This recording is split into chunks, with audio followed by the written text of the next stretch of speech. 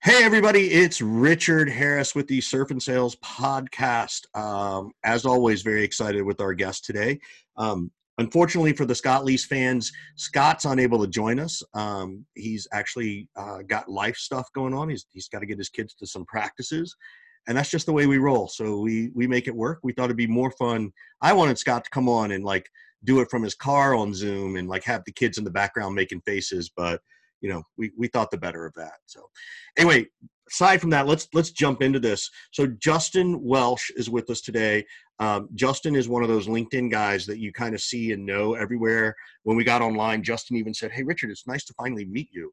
And I had to think for a second, wait a minute, we haven't actually met. I think we've known each other 2 or 3 years now on LinkedIn. That's right. Yep. We've Yeah. been connected for a while, but never met. Yep. Yeah, exactly. So Justin, I'm gonna butcher however I describe you, but I'll let you give the name of the company and stuff. But Justin right now is working with early stage founders. SMB has an online session to help you improve your LinkedIn profile. He likes to say it's for people who are just figuring it out, often the early stage people. And I say, you know what, there's a lot of older people who need to figure it out too. So don't let age be your deterrent. And he's actually going to speak this summer at SaaStr Europa. So I think that's pretty cool. So Justin, welcome to the podcast.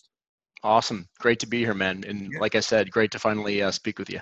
I know. What is the name of the company right now? Just so I understand, because I know you recently did this. Yeah, I did it just recently when I left Patient Pop, and I didn't really have a name, so I just called it the official Justin because that was the website URL, and I don't have a company name. It's just me and myself and I working with early stage SMB SaaS founders to help them grow their business. Great. What do you like about those early stage folks? What's cool? Yeah, great question. I'm super interested in when things are not well set up. I always felt like when I was working at businesses and everything was figured out, or you were in a later stage business and you had competitor playbooks and everything was already specced out, they would hand it to me and it's what fun is it when it's all figured out, right? Mm-hmm. The most fun part of this whole game is figuring out what to do in the very beginning to separate you from other companies that are like you. And so I like to get in early and figure that stuff out. What do you mean by figure it out? Are you talking I want to be early stage, before they have their first customers, or are you talking about go to market strategy, or are you talking no, they got a couple of customers and now they need to sort of put some foundation around this stuff? Yeah, kind of a ladder, right? Hey, we've got some customers. I'm founder selling. I'm selling all the customers on my own, and I've never hired salespeople, or I have, and it hasn't gone well. Right. And I'm ready to go out and grab my first 2 salespeople, or I'm at 2 salespeople, and I want to go to 15 salespeople. Right. What's less interesting for me, and it's just maybe my personality, is we've got 200 salespeople, and we want to go to 1,000. Right. To me, that is just replication. That's pulling levers and getting 1 to 2% better across the board. I like laying foundation and really explosive early growth. That to me is just a lot more fun. What do you, let's back up a little bit. So, we always love to sort of start with the origin story, the genesis of Justin, right? What were you like as a kid? Did you always sell as a kid? When did you know sales was for you? Give us a little bit of background on Justin. Yeah, I was super timid, more of a shy kid. My dad was in sales for about 41. He's still in sales. He was in sales for 41 years full time. He retired and now he's working 3 days a week, still selling. And he was always an individual contributor. So, I looked at my parents' house and the cars in the driveway, and I thought hey, this is pretty awesome. This is sort of the be all end all. And as I grew up, I don't know, I was timid and shy and kind of out of shape and got picked on a lot.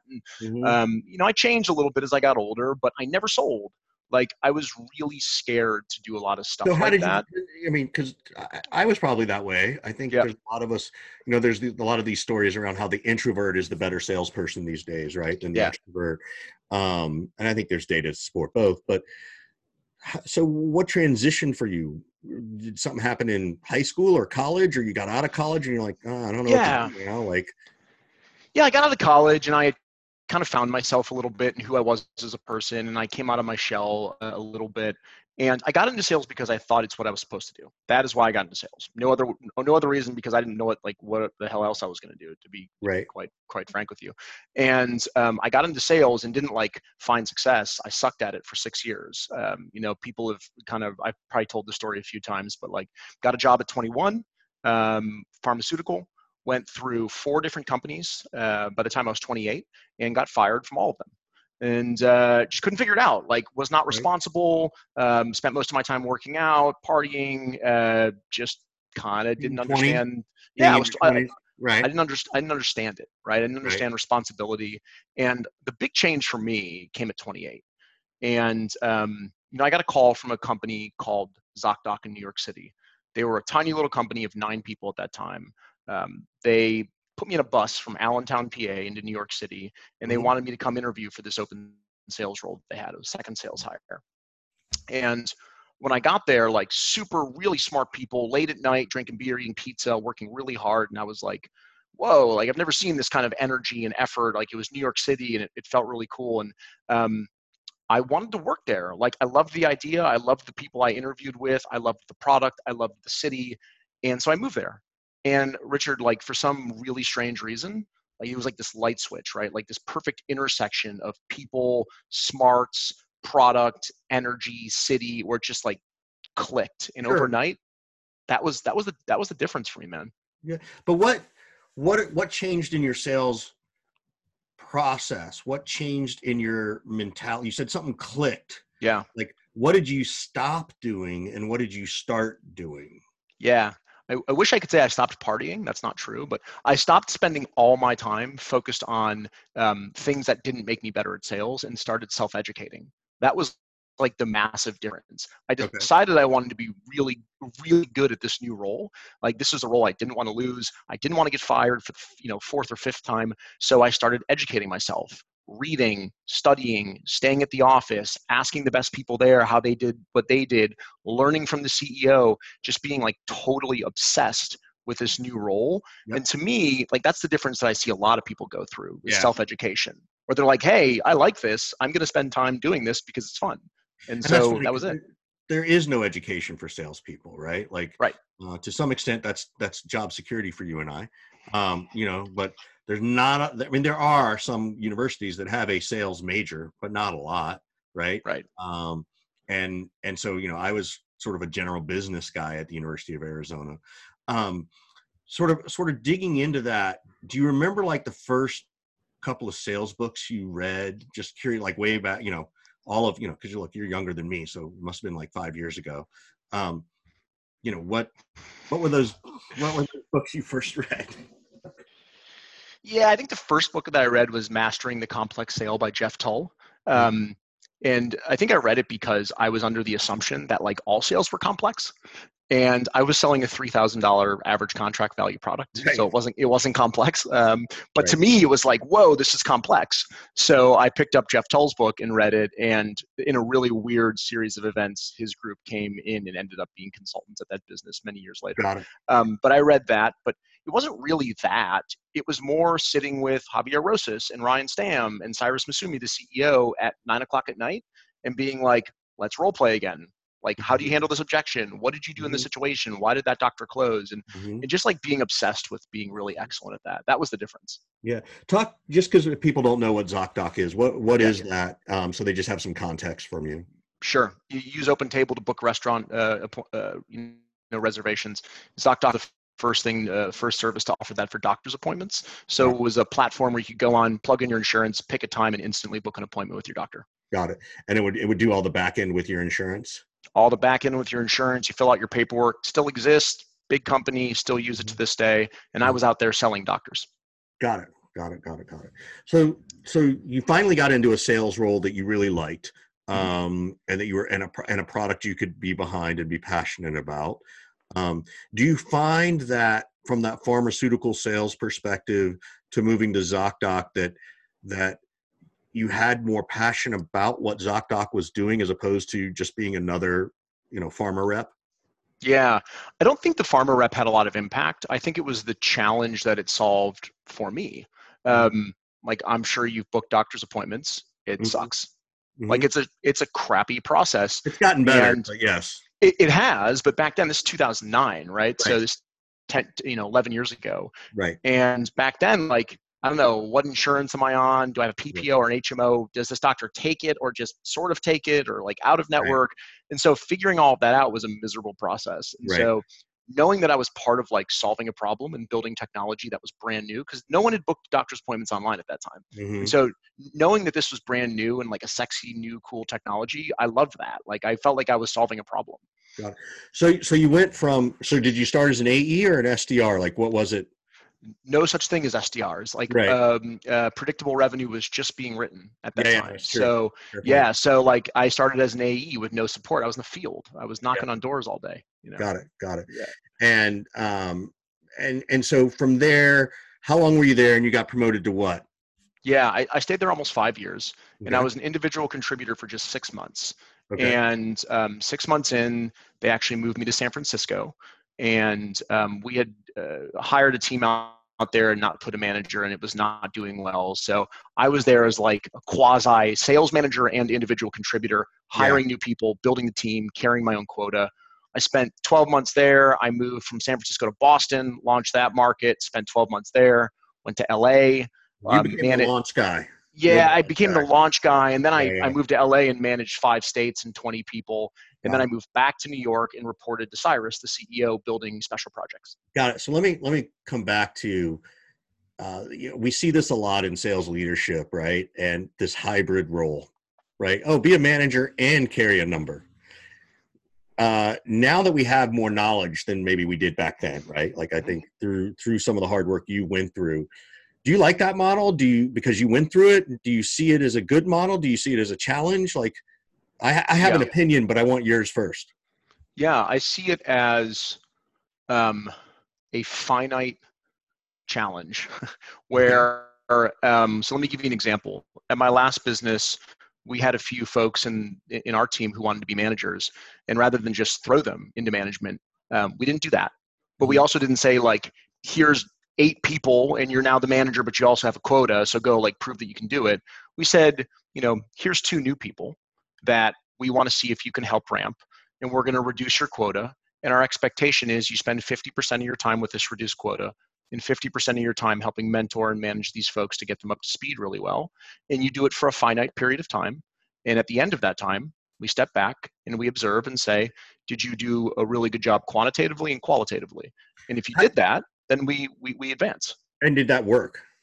Yeah, it worked for us. We got, like, I think of Kyle LeBear, one of our East Coast field managers at Patient Pop, came out of that program. Max Kim Brown, my director of field sales, came out of that. It was really good giving them some responsibility before you gave them the full job. What do you think about the people who succeeded in a hybrid role made them successful? It's a big I'll question. pepper it for you. I'll give you some time to Yeah, think about it, right? yeah. No, Yeah. I have a thought on it, and Yeah. I think it's I think it's time management, probably. I think it's organization. I Hmm. think it's being able to understand how to best balance your time. Because Hmm. as a salesperson, you can be a lone wolf, Right. right? You can actually be good enough to have little process, although I would not suggest it. But when you're coaching and managing folks, even if it's 2, you have to have a process. Right. You have to have a schedule. You got to have things you do. So it's people that are well organized and well disciplined, I think, that do well. Yeah. How would you, now that you have that, right? Because I think there's a lot of people who listen and go, well, great, that sounds good. How do you, for lack of a better phrase, interview for it or talk to your rep that you're going to put into that position? How would you, what are some early indicators that you think this person can be that organized with their time? Yeah, I think it's really diving into their sales process to begin with. So, for example, Richard, I can think of a bunch of folks that I've had on my sales teams in the past, and Hmm. one in particular who was really excellent. But I know that if I sat him down and said, "Hey, man, you've got a $50,000 quota this month.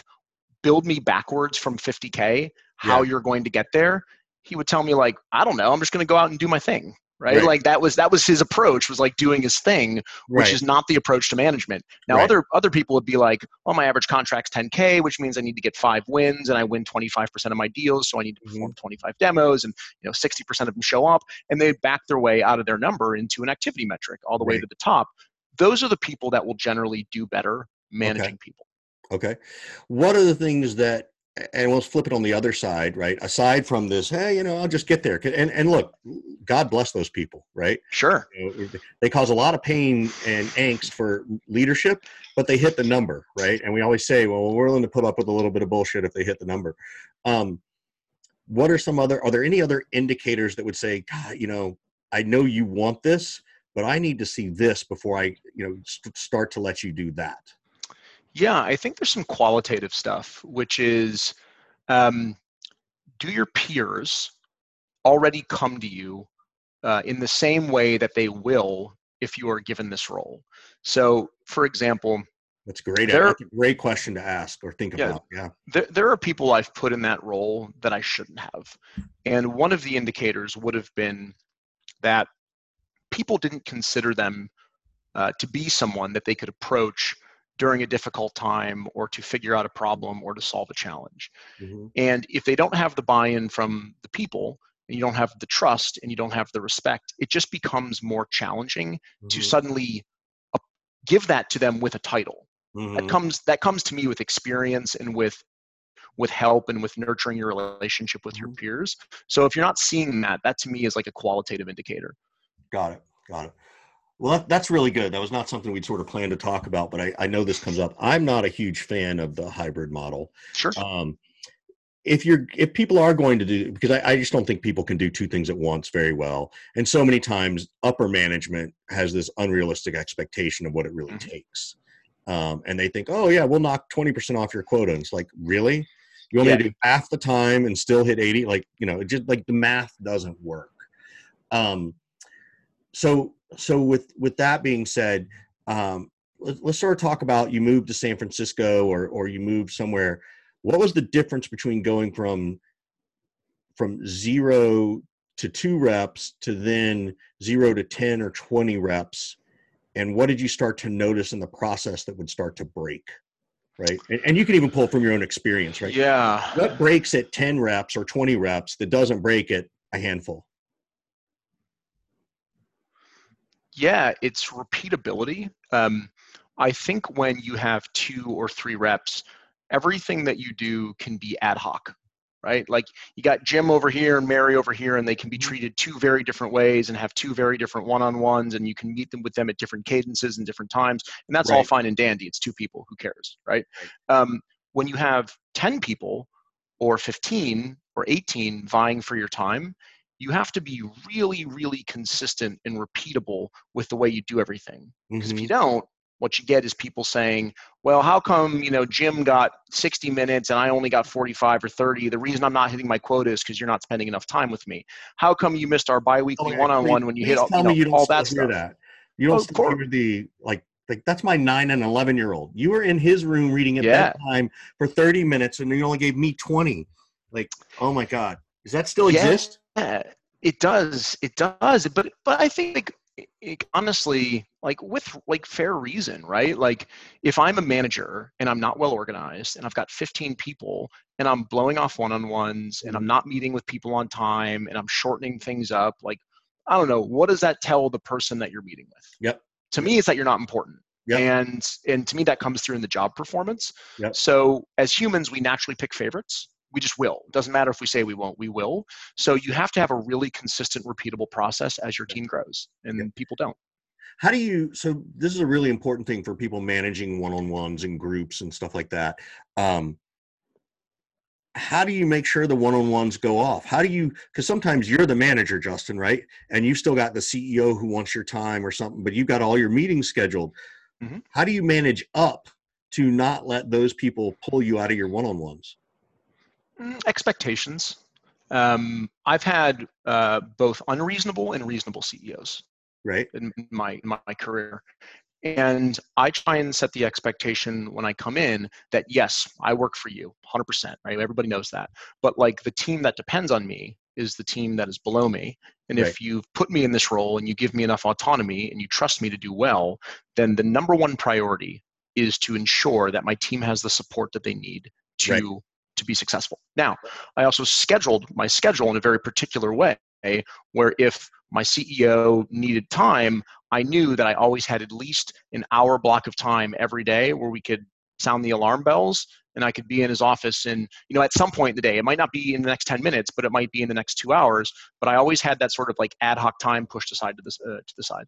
Yeah. So I just want to repeat what you said, because I think this is the part that really people want to understand, is that one, go create I call it a buffer, right? Mm-hmm. And you can have it at different days, different times, right? It could be 9 to 10 one day and 12 to 1 another day, whatever.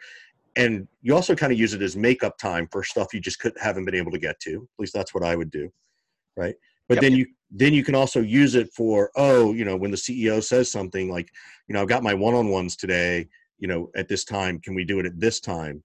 And part of it is you as a leader have to push back to the CEO, right? Professionally. Definitely. And I think a lot of people they're either afraid to do it, or they've got a little bit, and this was my problem, I know this, is that I had a daddy issue where I wanted attention from that male leadership figure, like, because I didn't get it from my own dad, right? Like, I know that. And so when they would ask, and I would be like, yeah, I'll be there right now. And I'd blow off the one-on-one.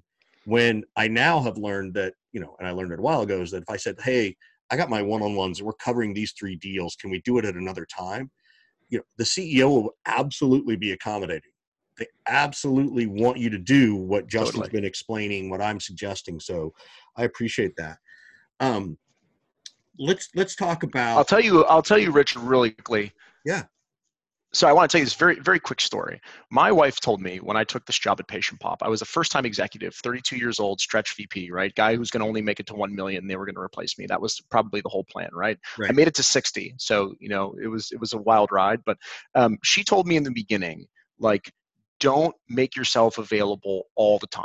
Yes. Right? Because you'll set the expectation that you're always available. And I can recall in my 6th month on the job, new VP, I sat down in LA in a conference room. I was living in New York City, and they said, what's something that we're doing that's, upsetting you or bothering you? And I said, when you call me at 5 o'clock LA time and it's 8 p.m. New York time, I feel as though you don't respect my time. Right. And I remember being real red in the face and real nervous when I was saying that, but it just stopped happening. Yep. So to me, it was a great thing to do, and I thank my wife Jennifer for that advice. Absolutely. Kudos to all our wives. Right?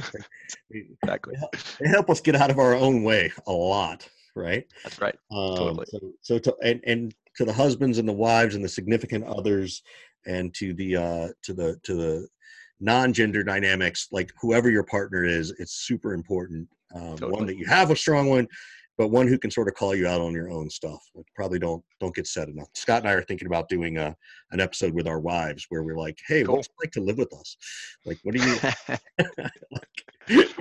Count me out for that one, man. What's that? Count me out for that one, man. No, well, it's not you I need your wife, right? Yeah, no. So I bet I could probably post on LinkedIn, hey, we're doing this episode. Who has a significant other who'd like to be on it? And I guarantee you it'd be filled. Yep. Totally. Talk about going from 0 to 50 reps, right? So when you got to Patient Pop, how big was it? 1 rep. 1 rep. Yeah, I got there just 1 rep, no revenue, and took it all the way to 140 reps and just shy of 60 million. But from 1 to 50. Hold on one second before you do that. We talked about what can break from 1 to 10 or 1 to 20, and absolutely it's about the process, right? Like, it's 100% dialing in on the sales process, following it.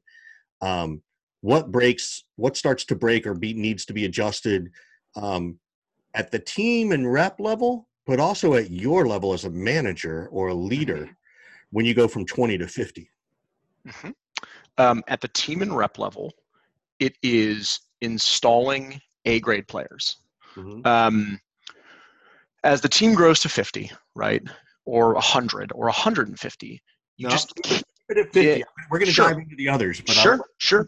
Stay at 50. So the team grows to 50, and suddenly, like, your bandwidth, you just don't have the bandwidth, right? You can't be everywhere at once, and it is so crucial that you hire people who are A-grade players and put them in roles that require A-grade people. And I think what I see often at companies that are going from 0 to 50, that they're just like so desperate to promote and to get somebody into the role, they get a B or a C player in a role that you absolutely require an A player, right? Right. So at the rep and manager level, like that has to be the number one focus. Mm-hmm. At my level, it's Mm-hmm. becoming a different person. It's becoming a different executive. Mm-hmm. You know, when you're a VP of sales, and I throw up air quotes, like, and you have 10 reps, you're a glorified manager. Yep. Is what it is, right? And when you have 50 people, now you're a VP, and suddenly, you know, you're overwhelmed. Mm-hmm. Like this overwhelm that comes in from not being able to control things the way that you used to be able to control them becomes really challenging. Yep. So time management in organization, and also beginning to work cross-functionally at the executive level, Mm-hmm. across the board from CS to marketing to product, to help get things done that you used to be able to get done on your own. Got it. Those things change as you grow. Got it. So talk to me a little bit more about this A player thing, right? Because it's hard to promote A players, right? It's hard to find, just because you're a good sales rep doesn't mean you're a good manager, I agree. right? And we've heard this, and this is what I learned this from a coach. Her name is Madeline McNeely. She's out of Boston. She was my business coach, but she taught me something really simple, which was we are often promoted in sales because we are content and revenue generation experts. Mm-hmm. Nowhere in there is the word managing people. And nowhere in sales does anybody teach you how to manage people. They teach you how to manage a process. They teach you how to follow a process. And in fact, they probably teach you how not to manage people because they just tell you to avoid those emotional issues. Sure. So how do you find that if you're going to promote from within, whether it's that sales EQ, right? That's sort of the new buzzword. What are the things you're looking for in that person to promote from within to make you think that they're going to be an A+ manager, right? Because I've seen A+ reps become, Mm-hmm. D- managers. Me too. Yeah, Right. totally. I think it comes back to some of the stuff that we were talking about a little bit earlier, where, I mean, I know that you have a strong opinion on this like quasi sales manager, individual or contributor. And Right. it sounded like it's because there were some unrealistic expectations. Mm-hmm. Now, if you do that and there are realistic expectations where you're like, hey, you're going to spend 40% of your time coaching and we're going to drop your quota by 50%, and you're like, oh, that sounds fair. I love to see how people do when given that opportunity. Mm-hmm. And there are two different ways that you can look at someone's ability to become a good sales coach or sales Mm-hmm. manager. When Mm-hmm. you give them a couple of reps, number one, do the reps get better? Mm-hmm. Pretty simple. Do they get better, right? Mm-hmm. But number two, you make it a really transparent and candid process where the reps underneath them can share true feedback on the actual personality and coaching and leadership style of the person that you're giving. Because if Mm-hmm. you see people getting better, but you go and you survey the reps and they say like, this is really challenging, I don't like working for this person, you've got a mixed bag. Now, if you say, I love working for this person, but the results aren't there, then you still have a C player. But when people say like, I've gotten 3 times better at my job, I absolutely love working for this person, they care about me, they're coaching me, they spend my time, to me, that's why I love that role. Yeah. And I can recall putting a young man, Jeff Strickland, at my last business in that position, and the feedback was so incredible.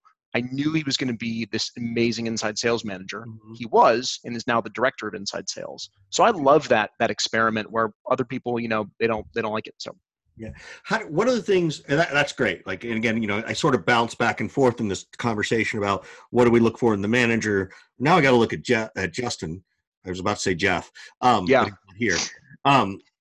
But so Justin, what do you have to start to let go of? Because this is the hard part, right? There are pieces of things that you like, and you have to let go of them, I think. What are the things Yeah. you have to let go of? And what was probably the hardest thing for you to let go of? I think the hardest thing for me early to let go of was, we were an SMB business. So our contract value was $13,500. Like every once in a while, you get that 200K monster in your pipeline, right? And I'm like, ooh, I want to go close that because that's a lot of my revenue, or I want to go help, or I want to go coach that. Right. And like, you have to give up control of a lot of that stuff, and you have to trust your team and trust your management and your leadership. Right. You have to give up, consistently diving down into the weeds, into the granular metrics of your reps. You have to start managing more at the manager and the director level. And for me, that was really hard, I'm a control freak naturally. You can ask anyone who knows me. I'm a very, very much a control freak.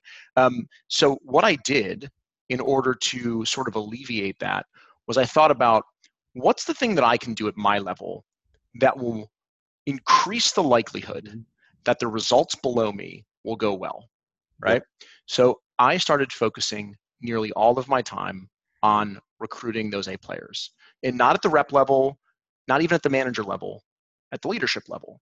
Because when you start to install A players at the leadership level, you multiply yourself, which is amazing. Now, you probably know I hired Kevin Dorsey, right, out of Service Titan in Into Patient Right. Pop, VP of Inside Sales.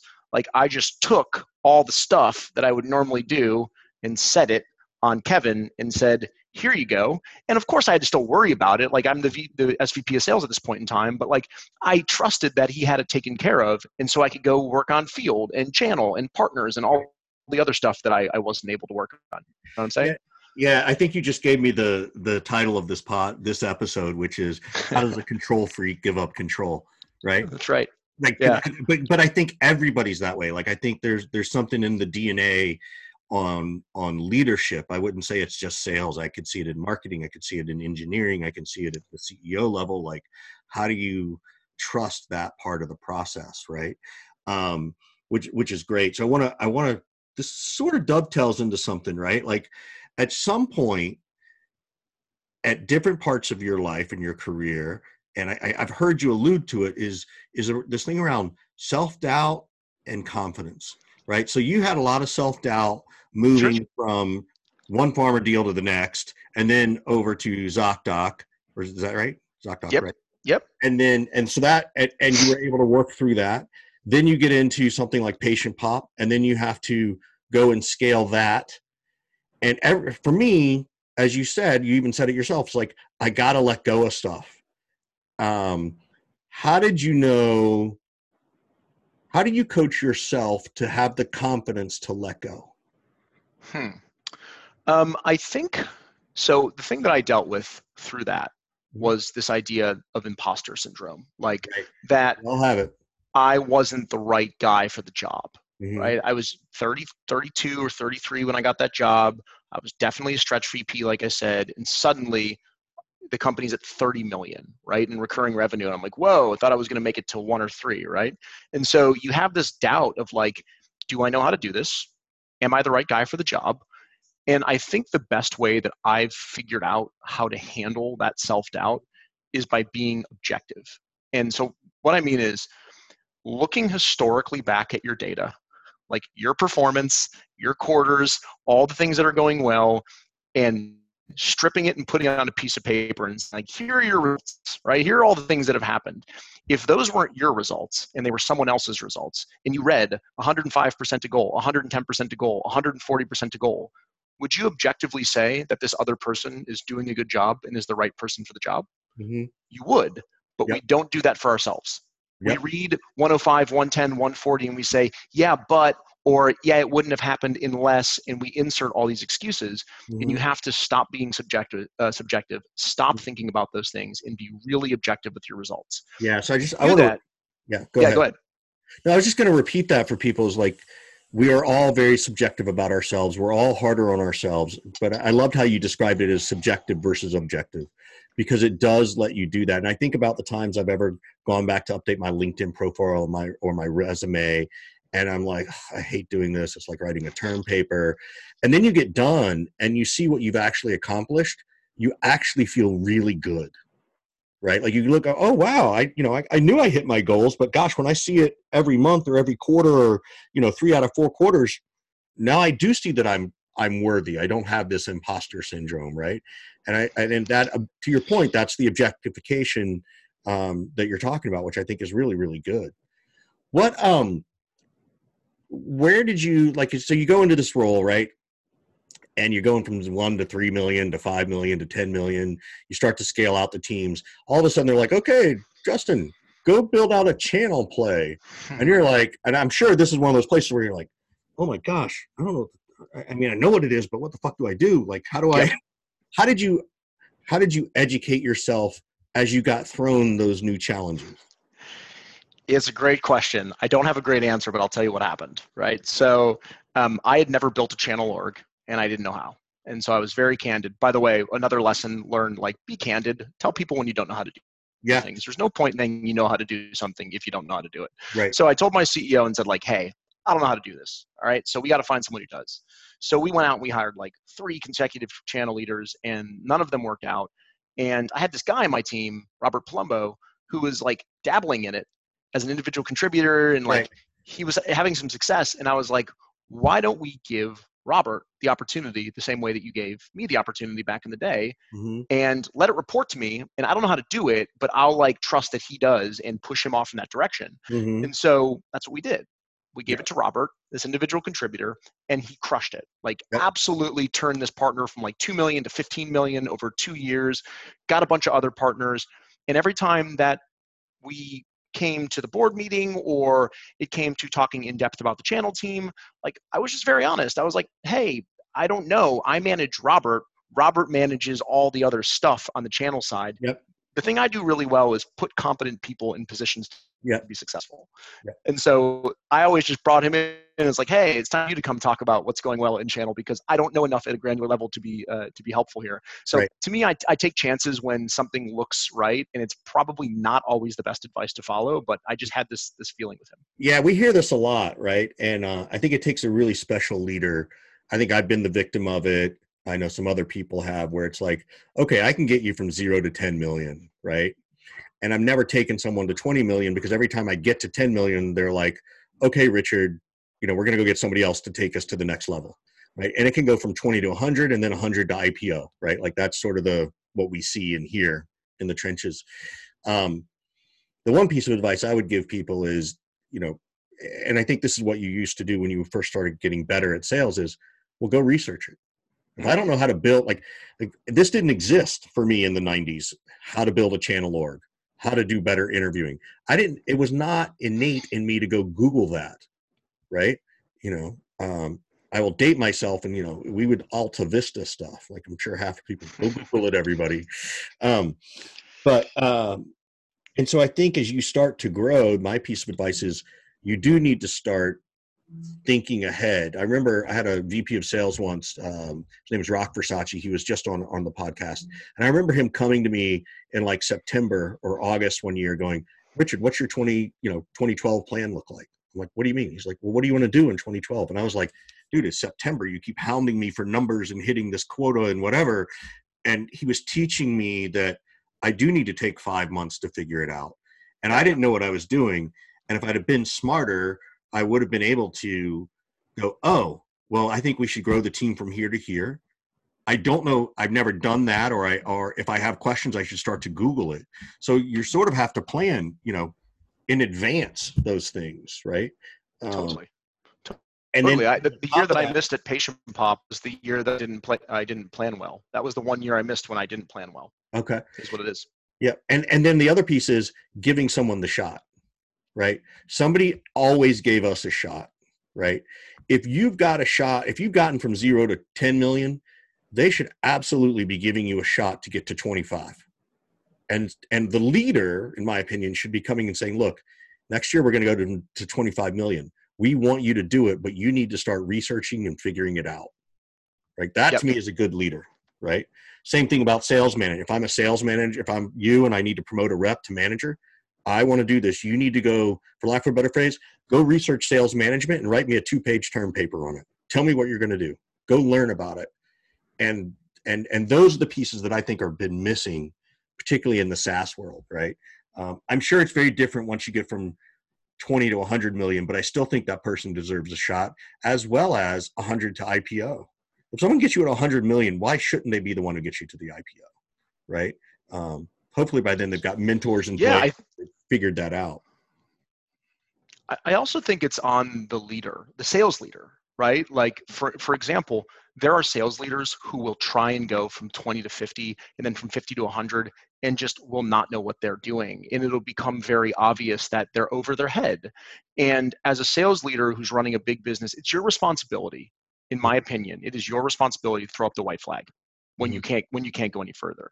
That's what I did. Like, I don't have an ego here, man. Like, I'm not trying to pretend that like I was on my way to 200 million there and it just got tripped up. Like, I got to about 50, 55 million and just really started struggling. Like, I just really started losing control. You know, my health wasn't in good shape. Like, my relationships weren't in good shape. I was really, really tired and overworked. And like, I just threw up the white flag. It was like, hey, I can't, I don't think I can go much further than this. And that's why I have an amicable relationship with that company, just like all the other companies that I've gone far and deep with. And that is, to me, the most mature and responsible thing that you can do as a leader. Yeah. So a couple of more questions for you before we let you go. So let's, one of the trends we're seeing, there are two trends we're seeing I want to talk about. One is sort of the merging of sales and marketing, which we've been seeing for a while, right? ABM came along in the last year or two, or well, probably a little bit longer than that. The CRO title has come along, which I also think is a part of that process. What are you seeing with sales and marketing? And it could be that you're still working with those sort of smaller early stage companies that they're still not in a bad way, but they're still sort of siloed because they need to be, right? What do you think that trend's going to continue, or do you have any visibility to it? I mean, I think it depends. I think as you move into this ABM world where you have a smaller TAM and you have really big accounts with lots of decision makers inside of it, I think sales and marketing starts to sort of merge because you have to be really pinpoint, like a sniper rifle, right? You got to get in there and find all your different decision makers, and this ABM becomes really complex. With smaller deals, right, going out and kind of knocking off 1 and 2, deals that are $10,000 a pop, I think it's not emerging. I think it's really, really working together at the same level. So if I think about Patient Pop, as we grew really big, I had this peer named Jared Jost, and he is still the VP of marketing there today. And he and I, we weren't merged together. I didn't manage marketing, but he and I sat next to each other, right? We were in the same office all the time. We were having a meeting every single day. Like, we were managing the funnel together. Every move that I made, he was privy to. Every move that he made, I was privy to. So we were like brothers. And so to me, how did that happen? How did you guys form that bond? Did you guys go out and get drunk one night in a bro world? Or like was there? How did we did that, but I don't know if that's that. Yeah, we definitely did that, but I don't know that that's necessarily what made our relationship so good. But I think we just recognized that we each depended on each other. And I think I got really lucky that Jared is a mature, responsible leader. And what I often see in the world of like SaaS, and especially in sales and marketing where egos are big, is like, I want the credit. No, I want the credit. And it's like, who fucking cares? Right. No offense, but like, how about you and I sit down together and we figure out together how we're going to approach this big, big challenge and this big, big number. And then we work together to put a plan in place. So this is great. Let me ask you this. At Patient Pop, and do you believe that marketing should carry a revenue number? Not an MQL. You do. Say it louder. Yes. Yes. Yes, everybody. For those in the back of the room, yes. Marketing should carry a revenue number. Does Patient Pop do that? Yes. They do. 100%. Awesome. And yep. How do you, so for me, I think that's a big piece of it, right? Because if my marketing leader is MQL driven, right, and I'm revenue driven, those are two very different things, right? Those are two totally different things. So how do you think you guys, and what's his name again? Because I want to give Jared. Jared. Yeah, Jared. Yep. So J and J get together, right? And, does Jared freak out when he sees this big revenue number anymore? No. So this is where I'll give Jared like some really big credit. Giving Jared a revenue target was not Patient Pop's idea, it was Jared's idea. So your VP of marketing, right? And maybe it's an SVP now. I don't know. Hopefully. Yes.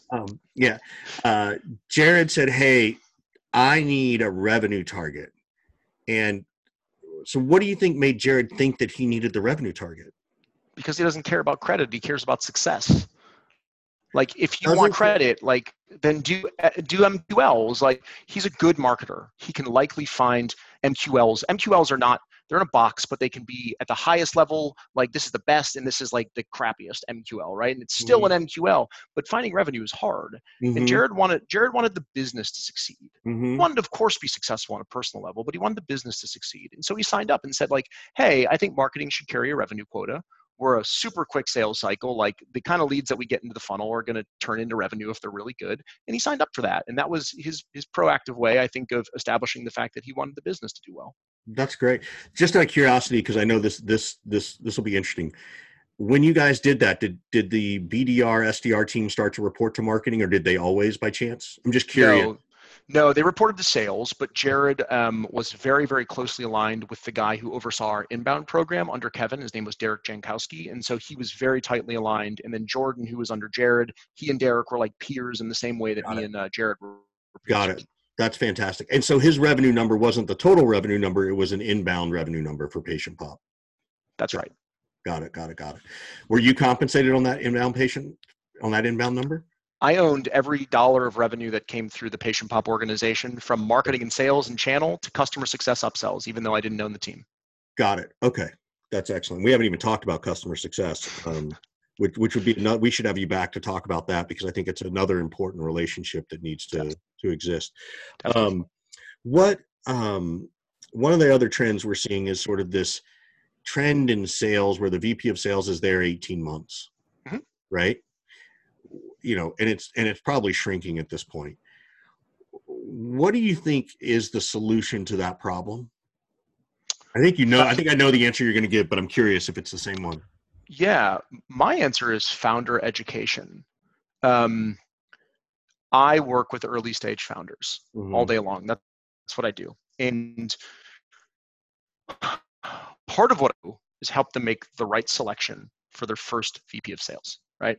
And I'll often see like, hey, we've got this great candidate in. He went to Stanford and he worked at Slack and yada, yada, yada. And I'm like, great.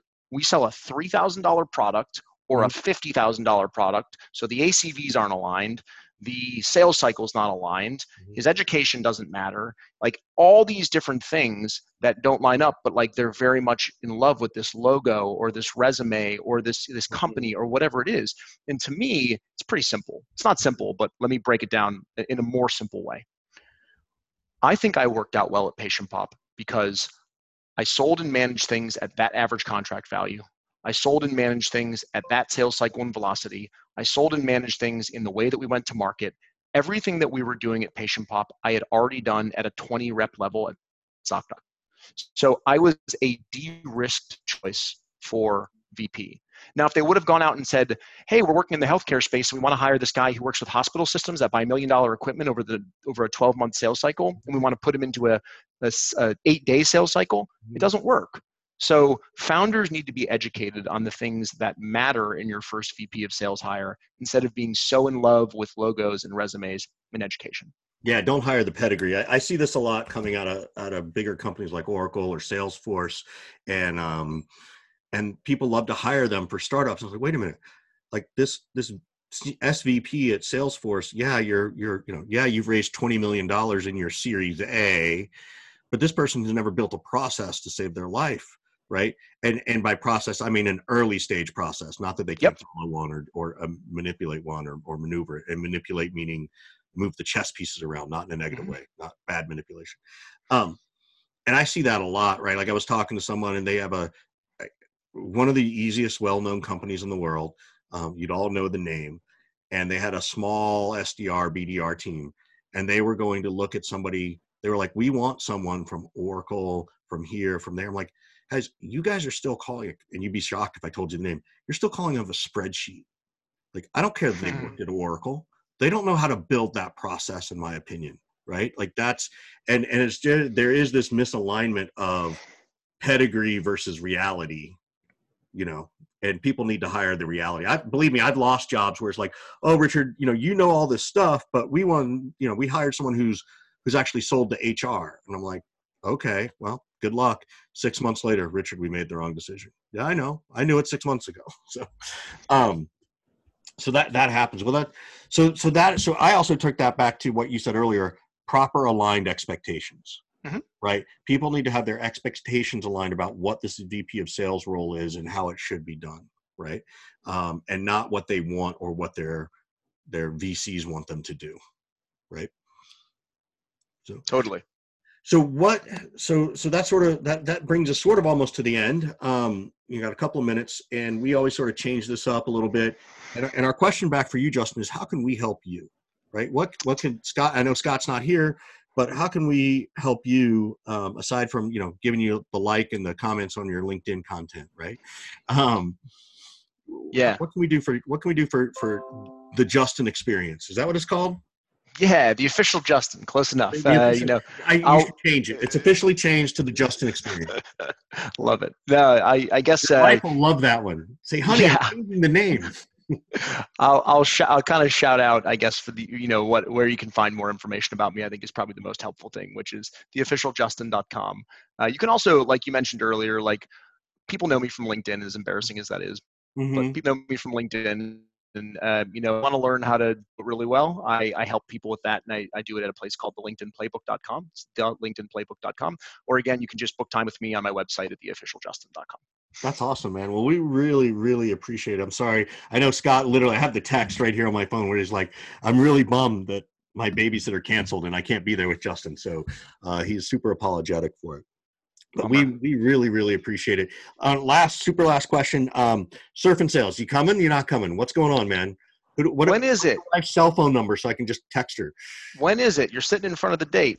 Yeah, it's. I know that's part of it, right? It's February 24th through 28th this year.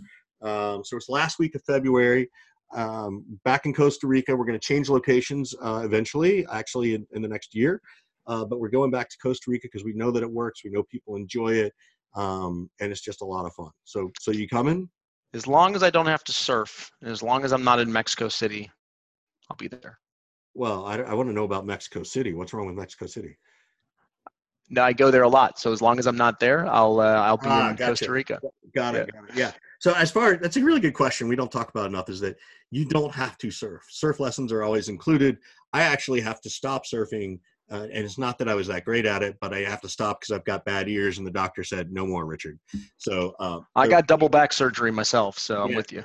So there are plenty of people who take that surfing time and some do a little bit of work, but we really encourage people to go for the walk on the beach and enjoy where you're at and just chill, right? Like that's part of this conference is it's not all work. It's not Dreamforce. It's very different, right? Nice. So Cool. we'd love to have you if you can make it. So cool. Let's do it. Send me the place to go for tickets and I'll grab one. We'll do it, man. It's pretty easy, surfandsales.com, but I'll email you the link. So awesome.